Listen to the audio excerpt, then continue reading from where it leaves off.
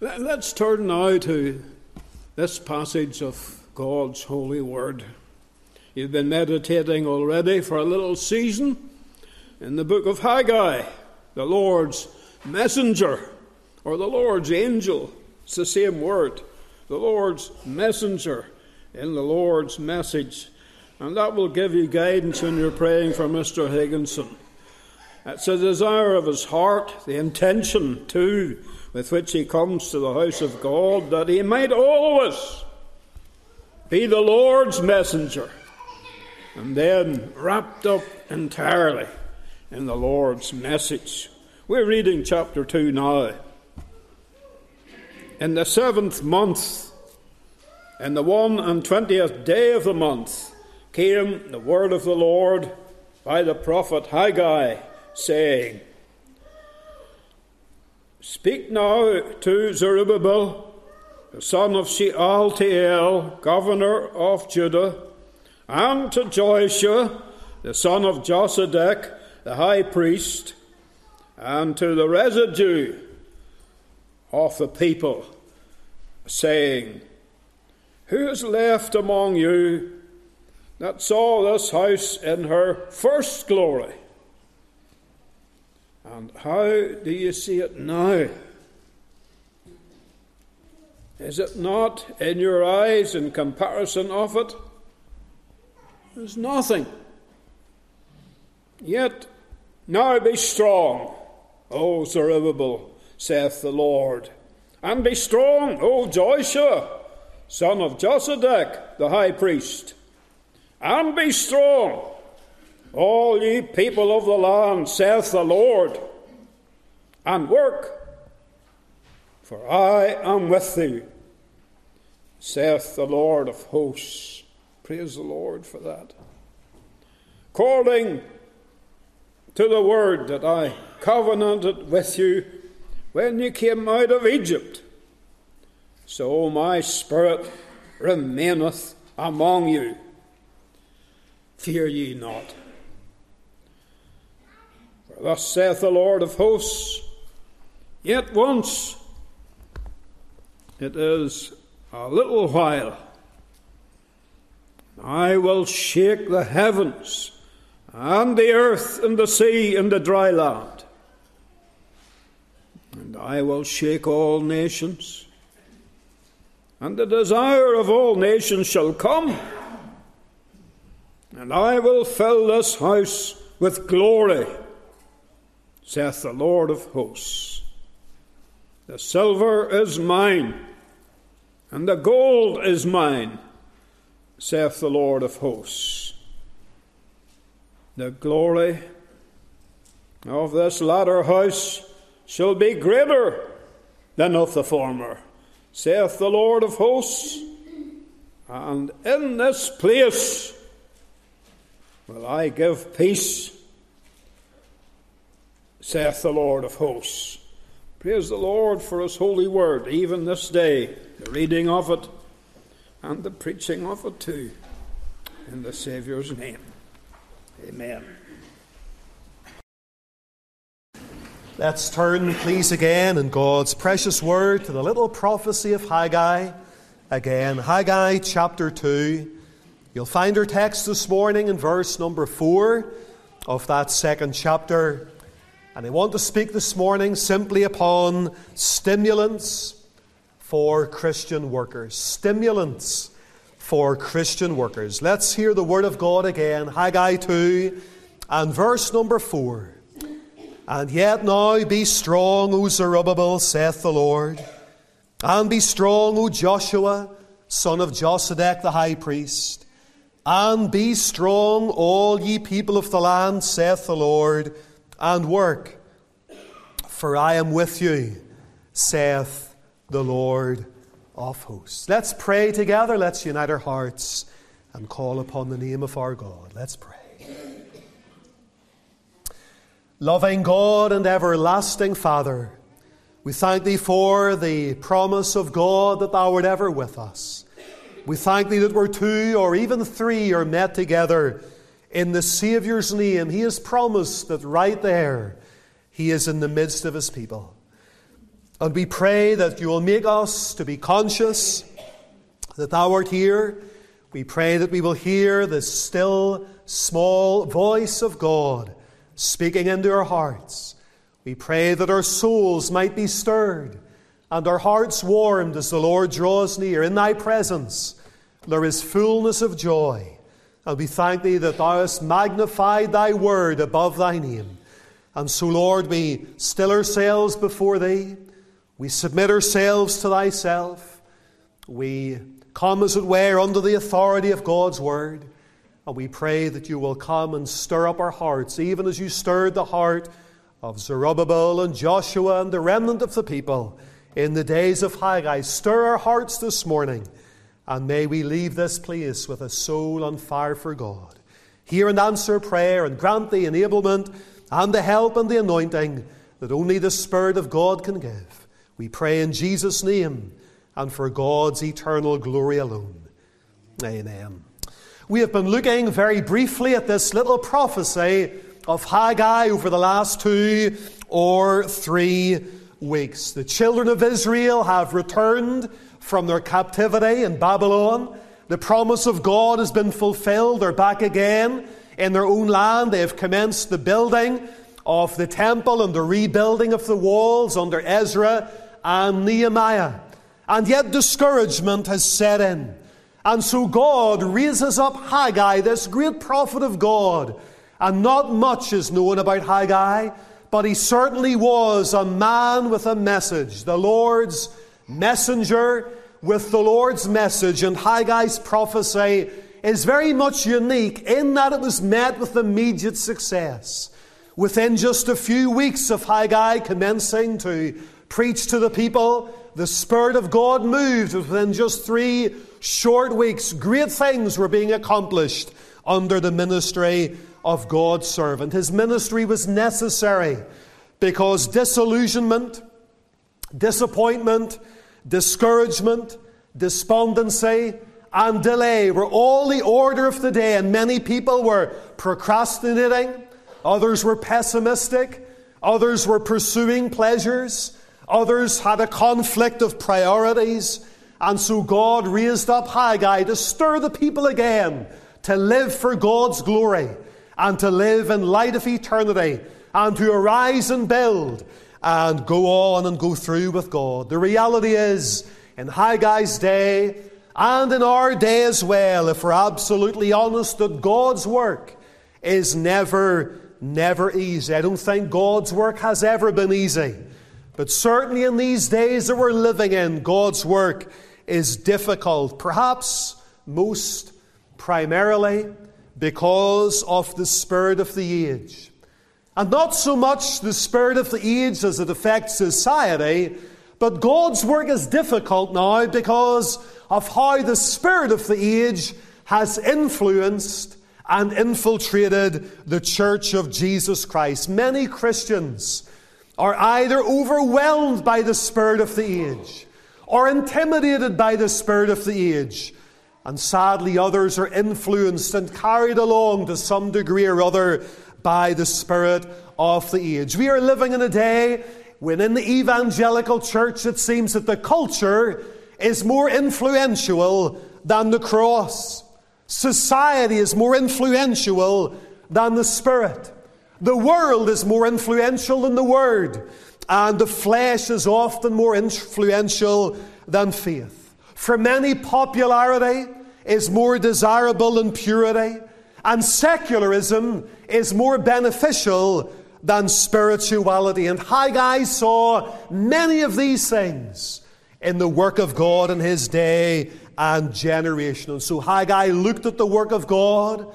He got before the Lord and sought a word from the Lord, brought that word to the people, and saw a great need for things to change. And Haggai believed that things will only change whenever God's people take God's word and take God's work seriously. And so by way of encouragement, Haggai was a great encourager. He didn't just stand and offer scathing rebukes. He didn't belittle the people of God and make them feel useless and unwanted and unworthy.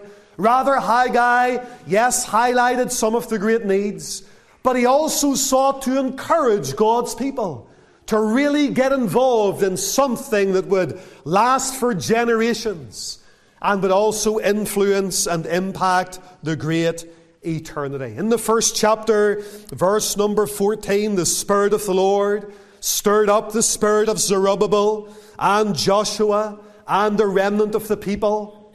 And then in chapter 2 and verse number 4, Joshua speaks to the very people whom the Lord has already stirred up.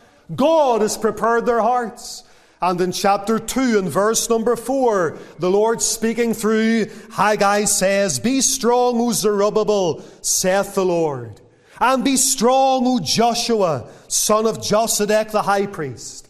And be strong, all ye people of the land, saith the Lord, and work, for I am with you." Inspiration, if you like, stimulus, if you like, and encouragement for Christian workers. I want you just to consider a few very simple things with me, and you'll forgive me this morning if these things are very elementary, but we perhaps need to be reminded of them. You'll notice, first of all, in this fourth verse, you have the command of the Lord.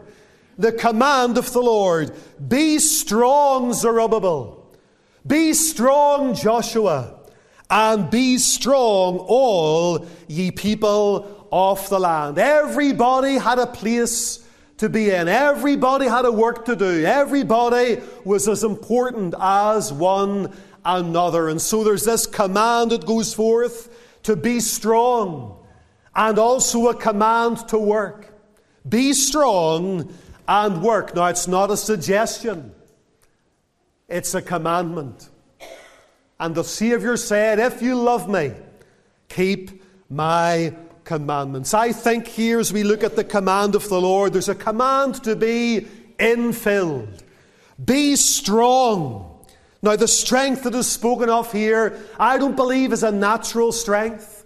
I believe the Lord here is speaking about a supernatural strength, as he spoke through the prophet Zechariah, just over in the next book, Zechariah chapter 4 and verse number 6. "This is the word of the Lord unto Zerubbabel, saying, It's not by might, and it's not by power, but by my Spirit, saith the Lord." And so whenever Haggai spoke for the Lord and said, "Be strong, O Zerubbabel," he wasn't speaking about human strength or human might or human ability.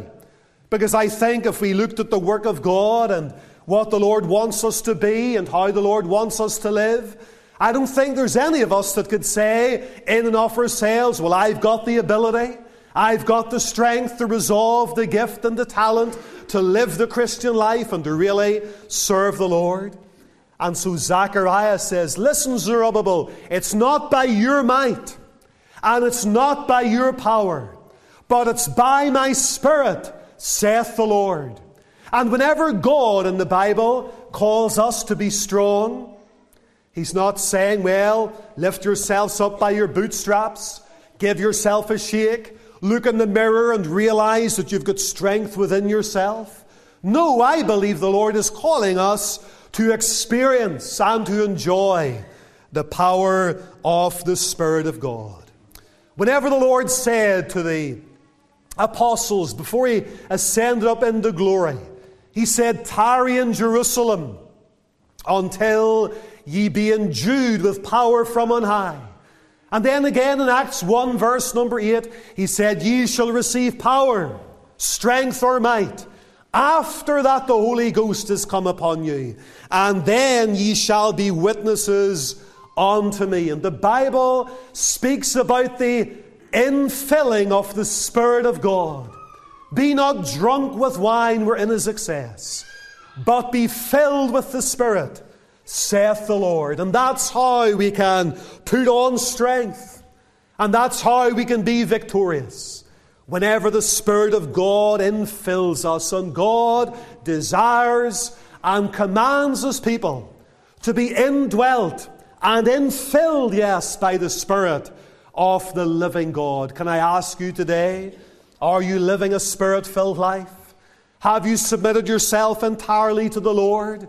Have you come before the Lord as an empty vessel and said, nothing in my hand I bring, simply to the cross I cling, but Lord, I come as one that is empty, and I pray that you'll cleanse me, cleanse this vessel, and Lord, fill me with your Spirit, so that I might serve you effectively in this day and in this generation. There's a command, I believe, to be infilled, but there's also a command here to be industrious. God says, be strong, Zerubbabel, Joshua, and all the people of the land. Why does he want them to be strong?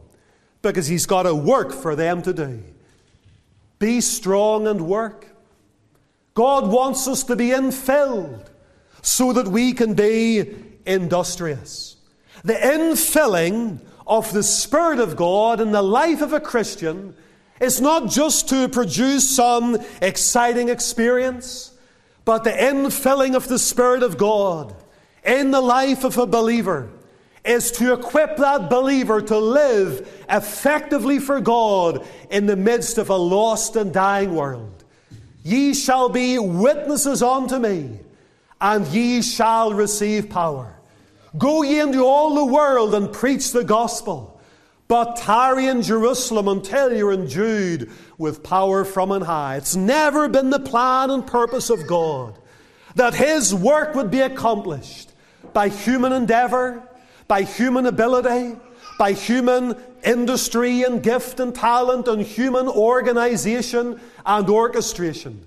God's plan for his church is that we might enjoy the infilling of the Spirit of God, enjoy fellowship with the Lord, and that God's work can advance as God empowers his people to do it. Friends, there's a great work to be done.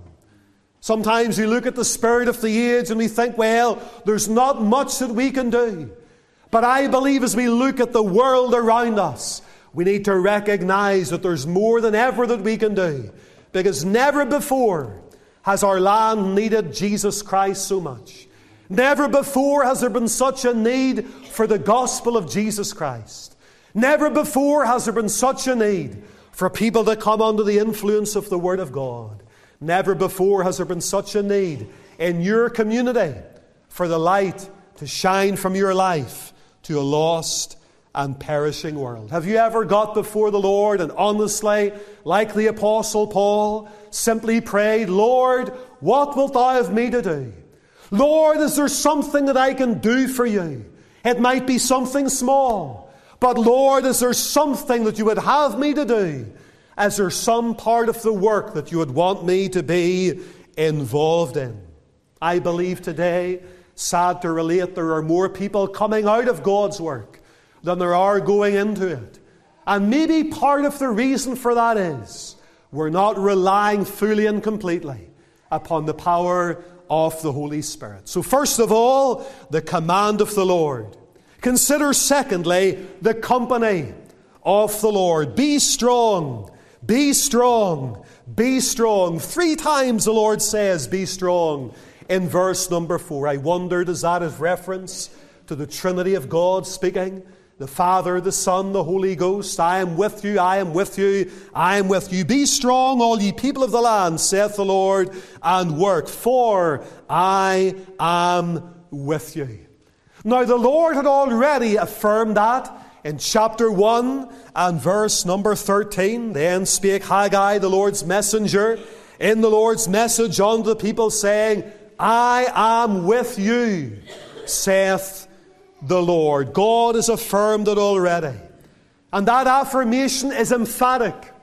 That affirmation is absolutely clear. And yet God recognizes the infirmity and perhaps even the unbelief of the people.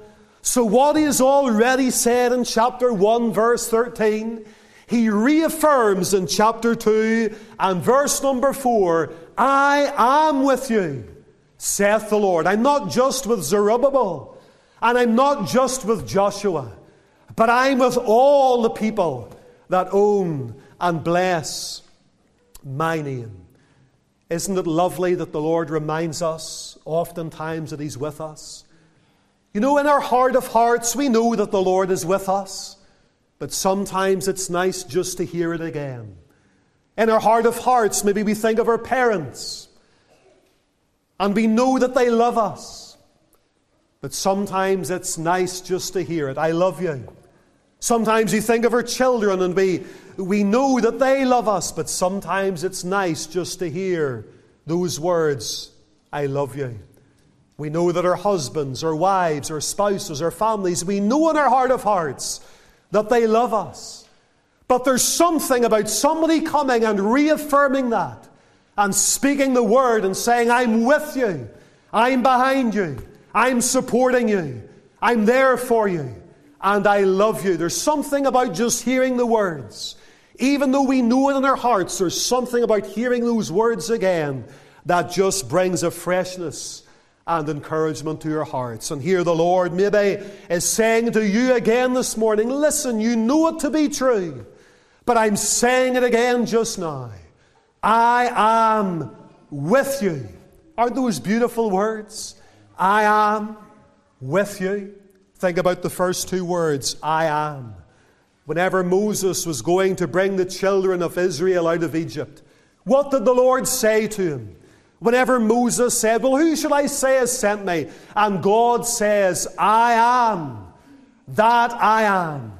I am the eternal God, the everlasting God, Jehovah. I am with you, saith the Lord. And the Savior said, before Abraham was, I am. And the great I am is with you. It's not just that God is saying, I'm with you. The great I am, the eternal God, is saying, I am with you personally as an individual. And before the Savior gave the Great Commission to his followers, the disciples and the apostles, he assured them that his presence would go with them. And then he said, go ye into all the world and preach the gospel unto every creature.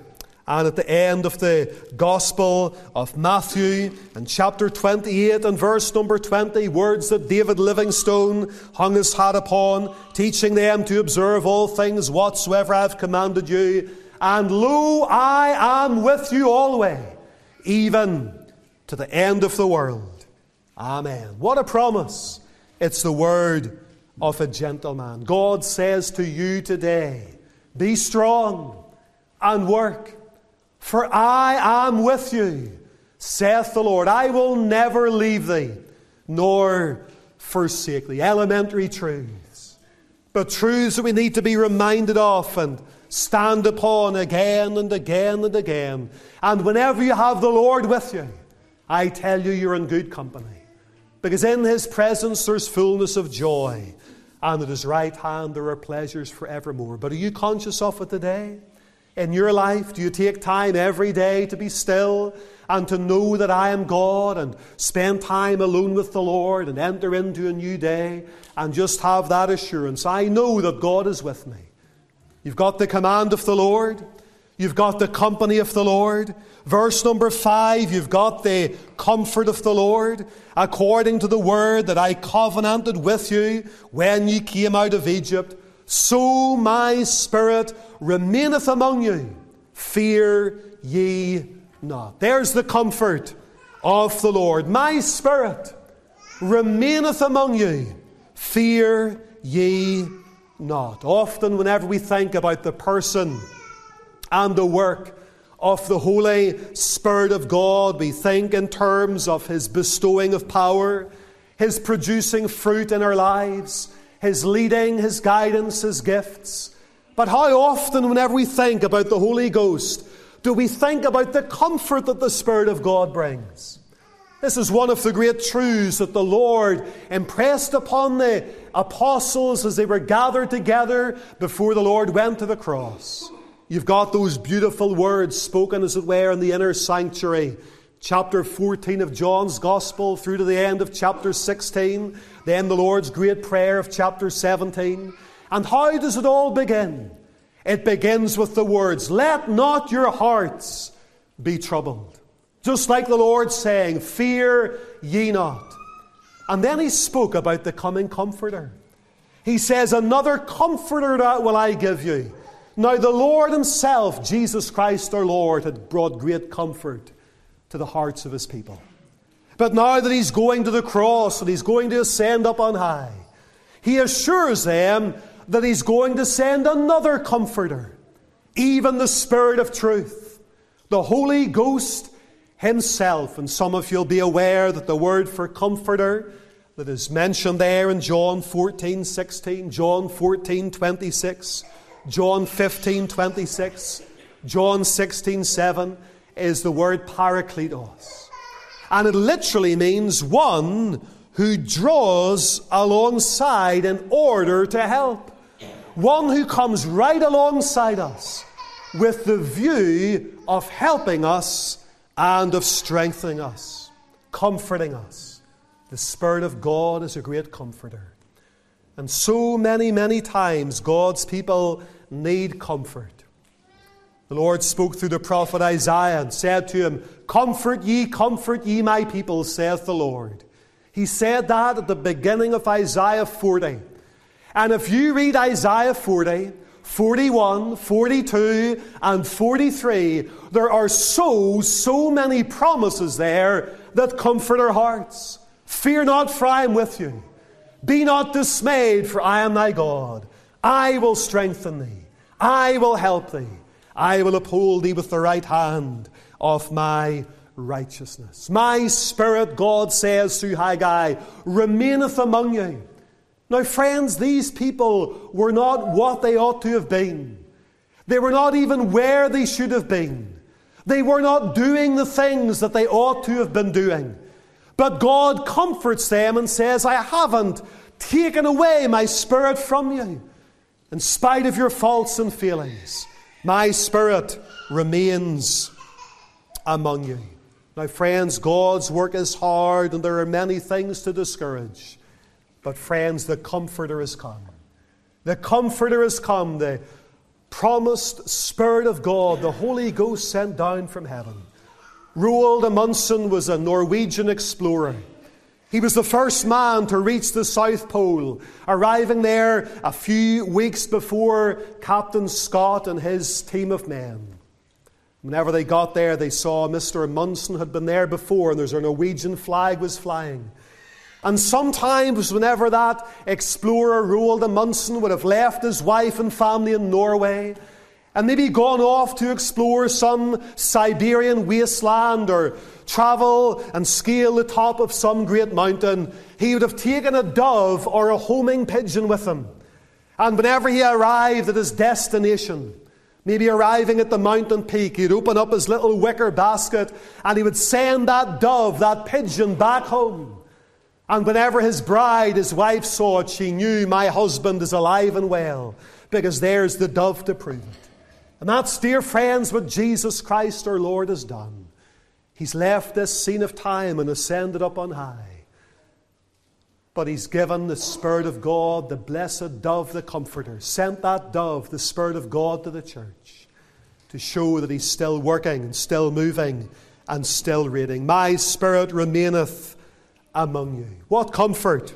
You've got the command of the Lord, the comfort of the Lord, the company of the Lord. Verse 6 and 7, you've got the coming of the Lord. For thus saith the Lord of hosts, yet once it is a little while, and I will shake the heavens and the earth and the sea and the dry land, and I will shake all nations, and the desire of all nations shall come, and in I will fill this house with my glory, saith the Lord of hosts. What a promise!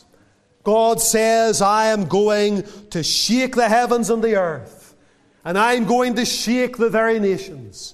Just as there was a stirring in chapter 1, verse 14, now there's a shaking in chapter 2, verses 6 and 7.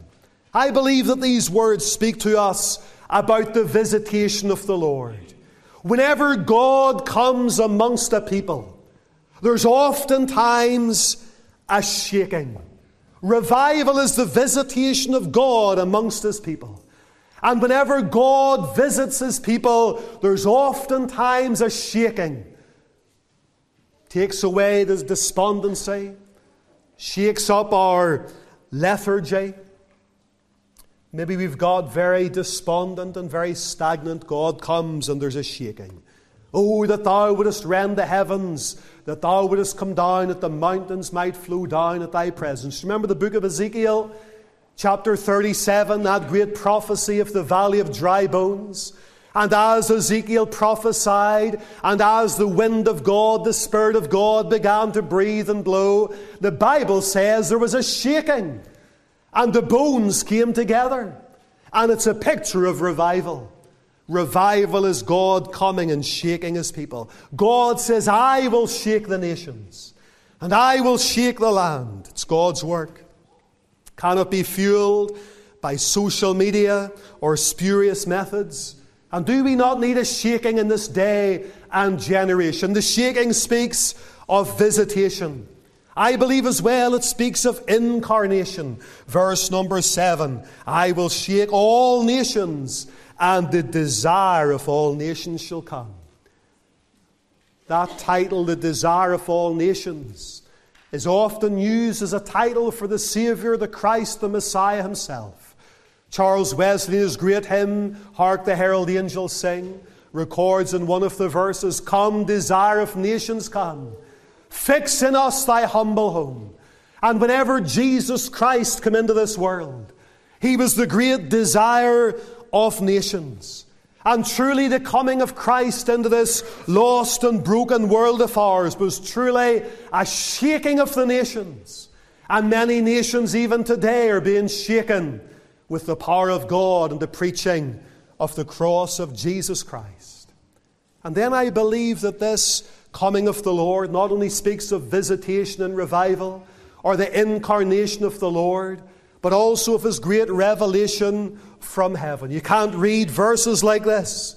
Yet a little while, and I will shake the heavens and the earth and the sea and the land, and I will shake all nations, and the desire of all nations shall come. It surely reminds us of the coming again of Jesus Christ. The Bible says that the heavens shall pass away with a great noise, and the elements shall melt with fervent heat. And Jesus Christ our Lord, whenever He comes back again, there's going to be a great shaking. And the Bible says, those that are in the graves shall hear His voice. And the dead in Christ shall rise first. We which are alive and remain shall be caught up together with them in the clouds to meet the Lord in the air. I wonder, are you ready? And are you living in anticipation of that great event, the coming of the Lord? Notice verse number 8. We've got there what you might call the capital of the Lord. I'm sure many of these people were thinking in practical terms. Well, the Lord promises that He's with us. He's promised to give us strength. But we cannot build the temple unless we've got resources in order to do so. Well, look at what the Lord says in verse 8. He speaks about the capital of the Lord. The silver is mine, and the gold is mine, saith the Lord of hosts. God has means to provide His people for all of their needs as they seek first the kingdom of God and His righteousness. God says, all of these other things will I add unto you. King David said, I have been young, but now I am old, and I have never seen the righteous forsaken, nor his seed begging bread. Maybe you've got needs in your life, things that you're worried about, especially in these days that we're living in. You say, how can I possibly make ends meet? Seek first the kingdom of God. Put God in His rightful place in your heart and life and home. And God says these other things I will add unto you. He provides for the birds of the air. Behold the fowls of the air. They sow not, neither do they reap, nor gather into barns, yet your heavenly Father feedeth them. And consider the lilies of the field. They toil and they spin not, and yet Solomon in all of his glory was not arrayed like one of these. And he reminds his people, are you not much better or of more value than them? And God, who feeds the ravens when they cry, will certainly not starve His people whenever they pray and seek Him. The earth is the Lord's and the fullness thereof, and God has already given us His Son, the very best that He had to give. And Paul says in Romans chapter 8, he that spared not his own son, but delivered him up for us all, how shall he not with him also freely give us all things? And sometimes don't we worry and we get afraid and we get like the people in Haggai's day and we wonder, how can we make ends meet? And God says, listen, the silver is mine, the gold is mine. I'll provide for your needs. Dr. Harry Ironside told a story, I'm sure, before. It was in Dallas Theological Seminary many, many years ago. They had a bill of some $10,000, which back in those days was an awful lot of money. And they didn't have it, and they were on the brink of closing the faculty down. And they met together for prayer. And Mr. Ironside stood to his feet, and he prayed, and he quoted a verse from the Psalm, Psalm 50:10, says, Lord, you own the cattle on 1,000 hills, and every beast of the forest is thine. Lord, sell some of those cattle, and send us the money. And then a lady came in, and she came in waving a check, and a man had visited the faculty. He is a rancher from Texas, and he had sold up his whole business and sold up his farm and sold up his cattle and was tithing the money to God's work. And whenever they opened up the check, it was more than enough to keep the doors open. Mr. Ironside was able to say, God has sold his cattle, and he sent us some of the money. God is not short of capital. The earth is the Lord's and the fullness thereof. One last little thought. Time is gone. We thought about the command of the Lord, be strong in work. The company of the Lord, I am with you, saith the Lord. The comfort of the Lord, my spirit remaineth among you. The coming of the Lord, verses 6 and 7. The capital of the Lord, verse number 8. Look at the covenant of the Lord in verse number 9. Here's God's great promise, his covenant promise. The glory of this latter house shall be greater than that of the former, saith the Lord of hosts, and in this place I will give peace. Many were complaining and lamenting, according to verse number 3, that this second temple was nothing in comparison to the great temple that Solomon had built and had been destroyed. And what have we got now? It's like nothing in comparison. But God makes a covenant. He makes a promise. And he says, the glory of this latter house shall be greater than that of the former. How could God say that? What did he mean? Well, I believe that the desire of nations came. Do you remember whenever Jesus Christ was a little infant boy? Mary and Joseph, where did they bring him? They brought him to the temple. And they brought him into the presence of the priests and men like Simeon. And that little infant boy, that was the desire of nations. And then toward the end of the Lord's ministry, the Saviour said in Matthew chapter 26 and verse number 55, before going to Calvary to die for our sins, I sat daily with you teaching in the temple, and ye laid no hand upon me. The Lord whom ye seek shall come suddenly to his temple. And that temple was being built, as we read in the book of Haggai, was the very temple that the Son of God would be presented in as a little boy about to commence this great work of redemption. It was the temple where he opened the Word of God and preached to the people. And it was the very temple when the Son of God was on the cross shedding his blood for our sins, that great veil of the temple was rent in twain, and the way was opened back to God from the dark paths of sin. And it was the presence of the Saviour himself that made the temple so glorious. And beloved, is that not what we long for in our day and generation? That the Son of God himself will fill the temple, his people, if you like. We are a spiritual temple, a royal priesthood and holy city, that the Lord would dwell in the midst of his people, that the Lord would reveal his glory, that the Lord would speak to hearts, that the Lord would save souls, and that this physical building would be a place where the Lord dwells. But more than that he would dwell in the very midst of his people. Don't we long for that in this day and generation? God is assuring the people through Haggai the prophet that the best is yet to be. The best is still to come. Haven't finished with you yet. Yes, there's been 70 long years of captivity. The work of God is ground to a halt. Many are pessimistic and discouraged and procrastinating and looking at things and thinking, where's God in all of this? But God says, you be strong. Build. My Spirit remains among you. There's going to come a day whenever I'll fill this house with my glory. David, the sweet psalmist of Israel, once said, I had fainted. I was just going to give up, throw in the towel. I had fainted unless I had believed to see the goodness of God in the land of the living. He was holding out hope for a better day. What an encouragement God gives today to all of His people through this little prophecy of Haggai. Be strong and work, for I am with you, saith the Lord of hosts.